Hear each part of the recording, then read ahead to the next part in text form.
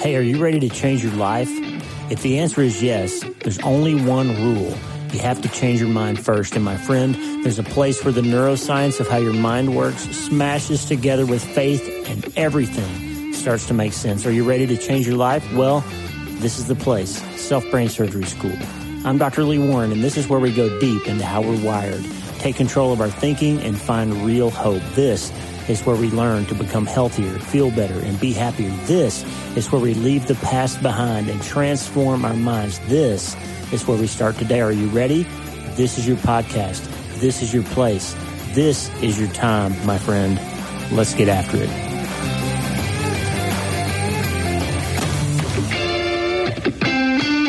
Good morning, my friend. I hope you're doing well. Dr. Lee Warren here with you on the Self-Brain Surgery Podcast. We're here to change our minds and change our lives. I hope that you had a great weekend, and we are about to get after it today on a little bit of Mind Change Monday.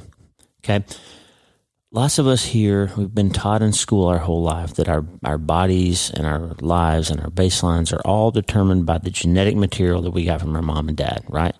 But how you are is pretty fixed, pretty limited to your genes. You can't rise above it. You're stuck with your genetic material and all that stuff. Well, what if that wasn't true?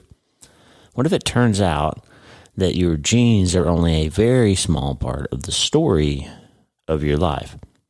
And what if it turned out that some of the things that we blame on our genetics don't actually turn out to be the fault of our genetics, or at least not 100% unchangeable and immutable because of our genetics like we always thought? What if that turns out to be true? Well, guess what? It does turn out to be true.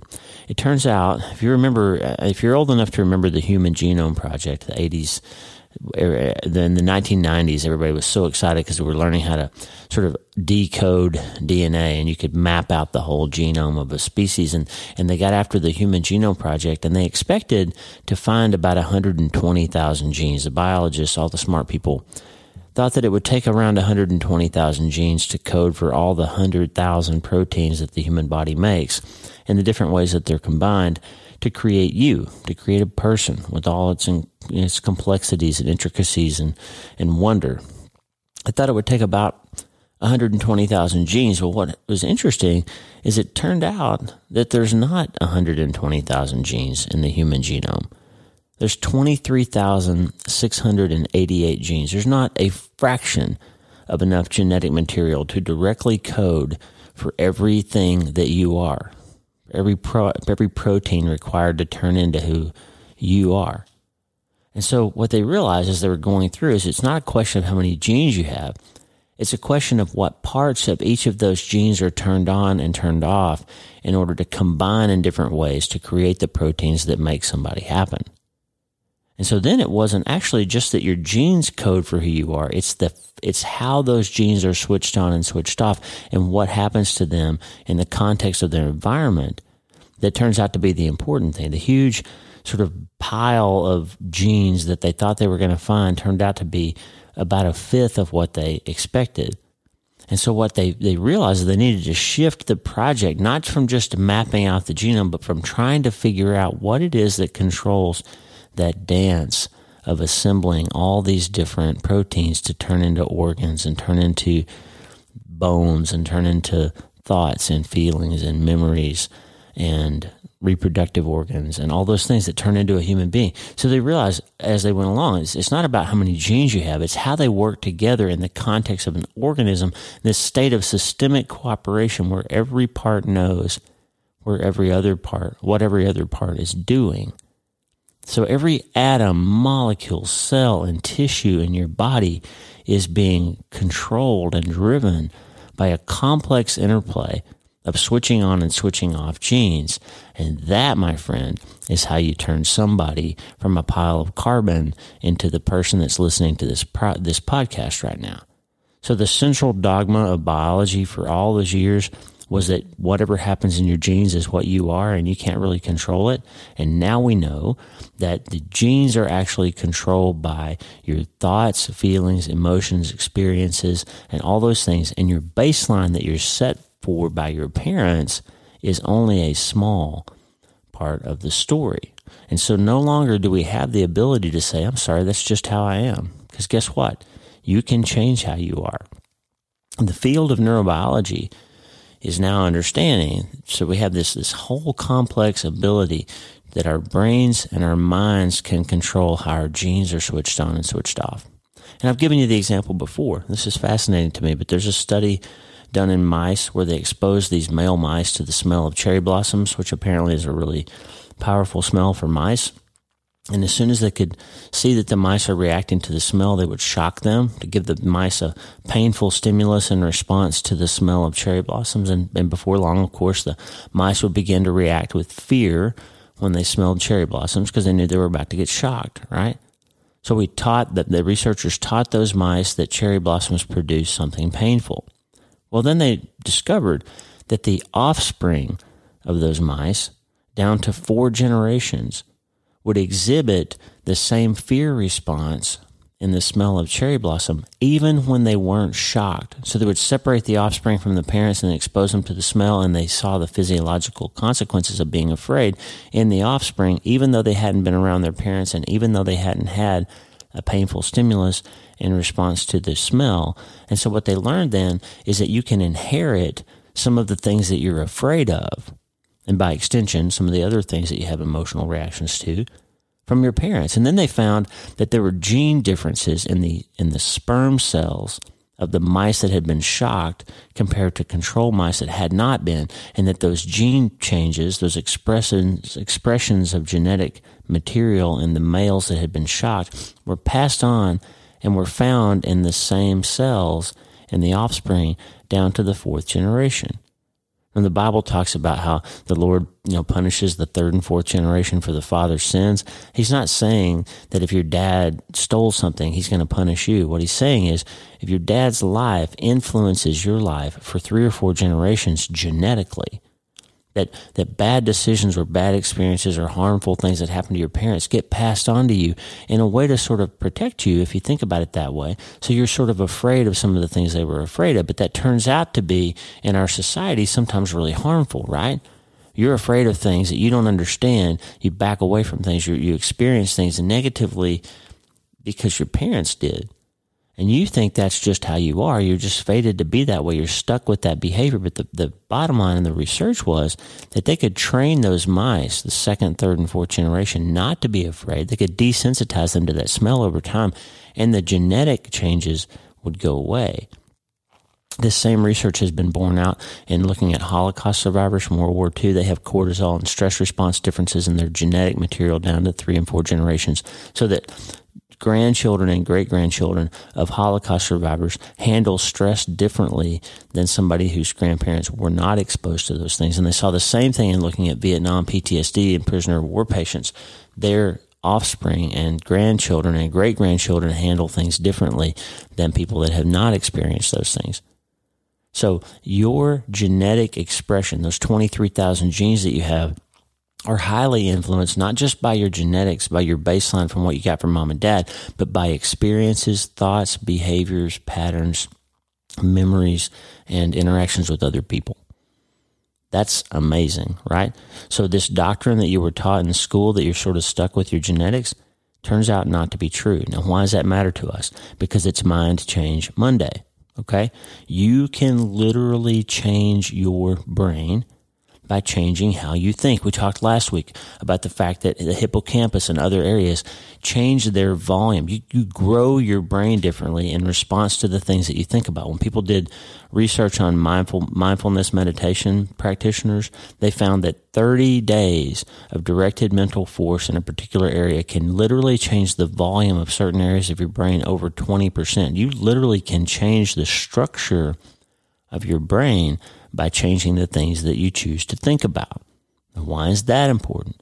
Because as we ponder our lives, we create synapses all the time that basically route thinking and automate it to make it either a more baseline way of thinking or a less baseline way of thinking. And this is like a highway. Let's say there's a road in your town that goes out to the outskirts of your city, and it's not very highly traveled. And then some developer buys some land and decides to build a neighborhood and a shopping center out at the end of that road, and it becomes a popular area. And before long, there's a lot more traffic on that road. Well, then the city developers are going to say, wait a minute, that road's not big enough to handle all this traffic. Let's go widen that road, right? They're going to divert resources to cut down trees and widen a highway because it's getting more traffic. And it's going to make it easier for people to travel on that road, right? It's going to get more efficient for traffic to flow into that new area because the road is wider. That's exactly what you do with synapses in your brain. You automate things. The things you think about more become wider and more deeply ingrained and more automated. And before long, you've got a superhighway. As one of my listeners recently wrote in, said, I'm on a trauma superhighway I don't even know how to get off of after she lost a child. Shout out to you, Dana, for that great mental picture. It's exactly right. You create synapses and you automate them and you widen them and you ingrain them and you make them deeper and deeper and deeper, like ruts on a trail that before long you can't even get out of, and you don't even know how they got there, and you think you're just stuck feeling and thinking that way. But the fact is, you've created a mental pathway that turned into something in your brain that's real, and that turns into proteins that you express, and that turns into genes that you turn on and off, and that turns into what your children inherit is their way of looking at and feeling the world at their baseline. But they're not stuck with that, and you're not either. Isn't this fascinating? It turns out to be true. Dawson Church's amazing book, Genie in Your Genes, The Genie in Your Genes. It's not a Christian book. It's a neurobiology book, but it's exactly right. He says, we take facts and experiences and assign meaning to them, and the meaning we assign mentally, emotionally, and spiritually is often as important to genetic activation as the facts themselves. We're discovering that our genes dance with our awareness. Thoughts and feelings, Church says, turn sets of genes off and on in complex relationships. And science is discovering that while we may have a fixed set of genes in our chromosomes, which of those genes is active has a great deal to do with our subjective experiences and how we process them. Isn't this fascinating? Now let me give you a couple thoughts from Scripture. So Psalm 139 is this long passage about how we think and how remarkable we are. And David says, you have searched me, O Lord, and you know me. You know when I sit and when I rise, you perceive my thoughts from afar. You discern my going out and my lying down. You are familiar with all my ways. Before a word is on my tongue, Lord, you know it completely. You hem me in behind and before, and you lay your hand upon me. Such knowledge is too wonderful for me, too lofty for me to attain. Friend, it's a wonderful and lofty understanding that your brain is so incredibly created that you can literally think about something and change the structure of your brain. Do you know what your brain is? Your brain is the most powerful supercomputer in the world, but it's the only computer in the world where the hardware can be upgraded by the software. And what does that mean?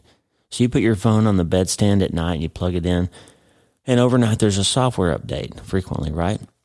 They keep improving the software, that the designers and developers from Apple or Google or whoever makes your phone, they keep improving the software. Well, eventually what happens? The software gets so good and so powerful that it makes the hardware out of date, right? It sort of invalidates the hardware, and eventually your phone starts slowing down. It gets hot. The battery doesn't last as long because it can't keep up with the software that the developers have improved. And eventually you have to upgrade your hardware, right? You got to go down to the store and get a new phone because the new phone will be able to handle the software that it needs to run. We had a friend in Pittsburgh when I was a resident. I had a buddy named Mick who worked for Intel, and his job was to develop new software that the current generation of computers couldn't run. They literally have a division inside their company that's in charge of making software that will create a market for new hardware. So they literally were like, you guys go write some software that'll be so great that the current computers can't run it, so people have to go out and buy a new computer. That's frustrating, but it's true. So with cell phones and with computers, the software cannot upgrade the hardware, and eventually the human has to go out and buy new hardware to run the software. Well, in your brain, it's not that way. You can think about something so much that your brain gets bigger so that the hardware gets better able to handle the things you need to think and feel and do. Your software can upgrade your hardware. That's too lofty for you to understand. It's too lofty for me to understand. That's why David, when he ponders the incredible human body, says, such knowledge is too wonderful for me. It's too lofty for me to attain. I can't get it. I can't even imagine it. I'm beyond my own genes even. You've created this system that's even bigger and more powerful than the incredible DNA in my cells, God. How incredible is that? He says in 13, for you created my inmost being. You knit me together in my mother's womb. I praise you because I am fearfully and wonderfully made. Friend, you are fearfully and wonderfully made. And you know what else the Proverbs says? Proverbs 23 says, as a man thinks in his heart, so is he. So the way that you think is how you are. When you think about things, it changes the structure of your body. Susie Larson said it like this: what happens in your soul happens in your cells. And we know now from lots of studies that the more stress you're under, the more you worry, the more anxious you are, the more cardiovascular disease you get, the more osteoporosis you get, the more gastric distress you get. Your body responds to your brain. And it's not a magic trick. It's that you change the things, the chemicals that your brain makes. You change the synapses in your brain. You turn on and off genes that code for the way your body handles stress. And before you know it, you're wrecking your body by your thinking. And that's, my friend, is why Romans 12 says, I appeal to you, therefore, by the mercies of God, to present your body as a living sacrifice, holy and acceptable to God, which is your reasonable, essential act of worship. Romans 12:1 says in the Voice translation. The English Standard Version says it's your spiritual worship. You can worship your God by saying, I am going to change the way I think. I'm going to present my mind, not just my body, not just my muscles, not just my sexuality, not just my service, my ability to work. I'm going to present my every thought to my God as a living sacrifice, because I know that what I think about turns into how my body is, turns into how my children behave at their baseline, turns into how my grandchildren handle stress. And what more could I do? How much better could I serve my God and my fellow man? What better story can I tell than being willing to stop blaming my genetics on everything and start being responsible for the things between my ears? That is why David said in Psalm 19:14, may the words of my mouth and the meditation of my heart be pleasing to you, O God, my rock and my redeemer. Not just the things you say, not just the things you do, but the meditation of your heart. Remember, I told you, 30 days of directed mindfulness meditation can change the physical size of your hippocampus, which is the part of your brain involved in emotional regulation. So if you say, gosh, I'm so tired of being stressed out all the time, I'm so tired of being triggered and set off by everything that happens around me in the world, what could you do about it? Pray more, worry less, let God handle the rest, spend more time meditating and say, God, help me get my brain under control, because I know that's how I'm going to get my brain more resilient, get my thinking under control so I can grow my brain to help me become more emotionally resilient, to make better superhighways that stop taking me down this rabbit hole of anxiety and stress and fear and cardiovascular disease and diabetes and reaching for alcohol and reaching for pornography and reaching for text messaging the wrong person and all those things that I do to numb myself so I can finally stop thinking and feeling all this hurt and all this pain. And why is everything so hard all the time? Friend, no matter what massive thing you've gone through, no matter what trauma or tragedy or massive things happening around you, no matter what your goals are, what your drive is, what your purpose, what you think your purpose is, the bottom line is you can get your brain under better control. You can upgrade your hardware by changing your software, by changing the things you think about. Let's go back to Dawson Church for a second. He says this: our emotions and behavior shape our brains as they stimulate the formation of neural pathways that either reinforce old patterns or initiate new ones. This is Mind Change Monday. Are we ready to initiate some new patterns, or are we happy with the ones that we're stuck with from our genes? We're going to keep blaming our mom and dad for the way that we think. We're going to blame what happened in the 9th grade. We're going to blame what that uncle did to us. We're going to blame the fact that our baseball coach said something some mean thing to us when we were 9. We're going to blame our first husband. We're going to blame the economy. And we're going to just keep ruminating on those negative things and let them turn into superhighways of taking us down all these pathways that will produce the same behaviors and thoughts and feelings and actions and offspring that we've always had. Or we're going to say, no, this far and no farther. We're going to sever those 6 synapses and we're going to take control. We're going to make our brains our essential act of worship, and we're going to fully engage in Romans 12:2. Therefore, my friend, stop conforming to the way the world wants you to think, to the way your past wants you to think, to the way your ex wants you to think, to the way your alcoholism wants you to think. Stop conforming and start transforming by the renewing of your mind. And then you will be able to test and approve what is God's good, pleasing, and perfect will. That Romans 12:2 is the self-brain surgery nugget, the mantra that we want to have. That what got you here to this place on this day, on this Mind Change Monday, what got you here won't get you to the place that you feel like you're going to get to be. You've got to change something if something's going to change. That sounds so silly, but it's exactly right. If you don't change it, you're choosing to accept it. Here's what Dawson Church says. And just the way our muscles bulk up with increased exercise, the size of our neural networks increase when those pathways are increasingly used. So the thoughts we think, the quality of our consciousness, increase the flow of information along certain neural pathways. There's a scientist named Ernest Rossi that says we can say that the meaning is modulated by the complex dynamic field of messenger molecules that continually replay, reframe, and resynthesize neuronal networks in ever-changing patterns. And another medical pioneer said this, Norman Cousins said this, beliefs become biology. And our hormonal, neural, genetic, and electromagnetic systems and all the complex interactions between them, you are not stuck with the genes you have. Just like a Mexican restaurant. You ever go to a Mexican restaurant? If you really pay attention, there's only about 6 ingredients. There's lettuce and tomatoes, corn, cheese, chicken, beef. There's 6 or 7 ingredients. And everything on the menu is a combination of those 6 or 7 ingredients, right?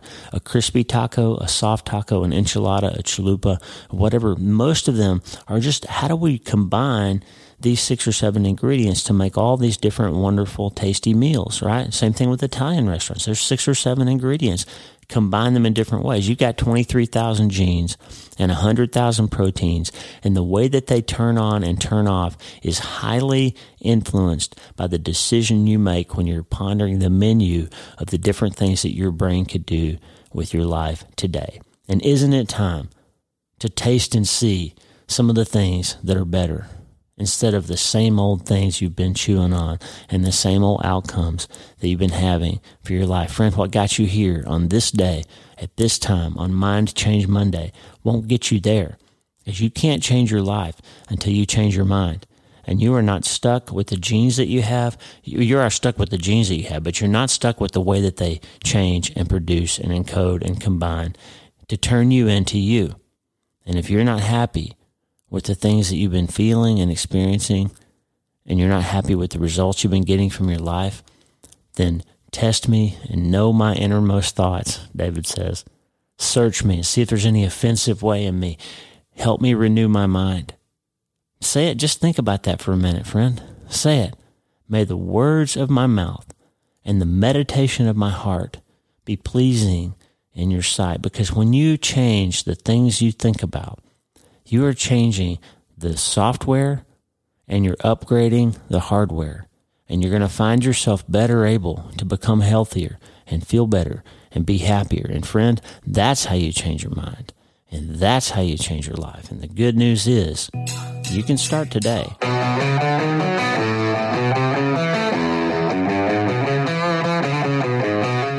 Hey, thanks for listening. The Dr. Lee Warren podcast is brought to you by my brand new book, Hope is the First Dose. It's a treatment plan for recovering from trauma, tragedy, and other massive things. It's available everywhere books are sold, and I narrated the audiobook if you're not already tired of hearing my voice. Hey, The theme music for the show is Get Up by my friend Tommy Walker, available for free at TommyWalkerMinistries.org. They are supplying worship resources for worshipers all over the world to worship the Most High God. And if you're interested in learning more, check out TommyWalkerMinistries.org. If you need prayer, go to the prayer wall at wleewarrenmd.com/prayer, wleewarrenmd.com/prayer, and go to my website and sign up for the newsletter, Self-Brain Surgery, every Sunday since 2014, helping people in all 50 states and 60-plus countries around the world. I'm Dr. Lee Warren, and I'll talk to you soon. Remember, friend, you can't change your life until you change your mind. And the good news is you can start today.